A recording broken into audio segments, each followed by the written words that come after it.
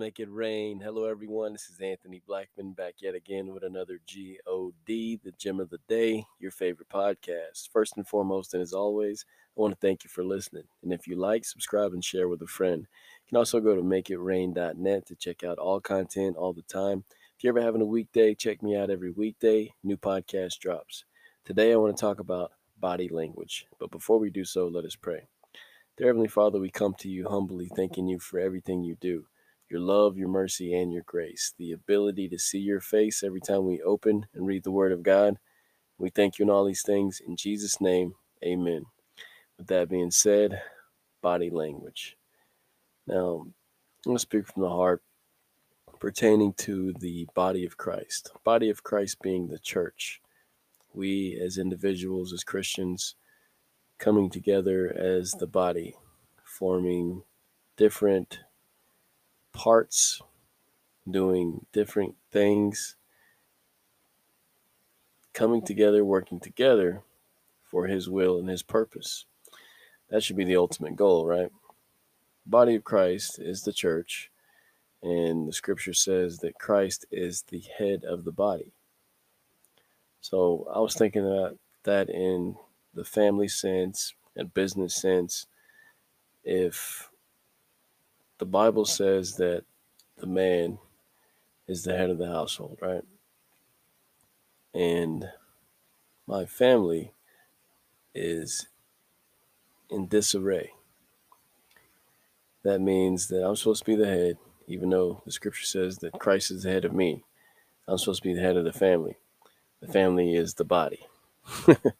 So if the body language, the body function is in disarray, whose fault is it?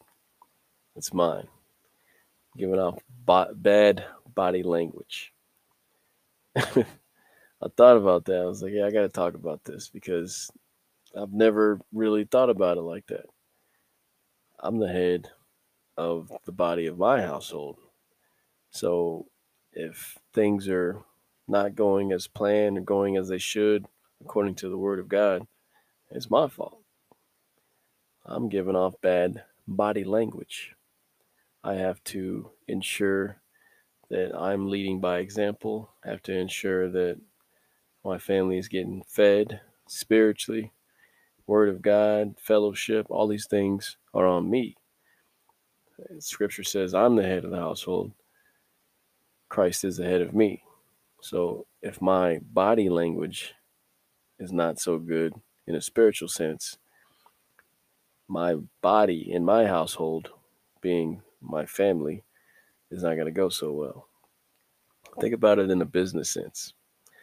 The CEO or the owner of a company, if the company, all the employees are running rampant, doing whatever, there's no structure, whose fault is it? It all goes back to management, ownership.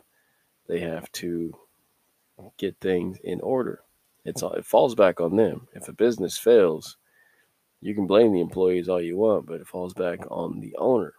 They are the head of that body. It's their responsibility to make sure that everything is in order.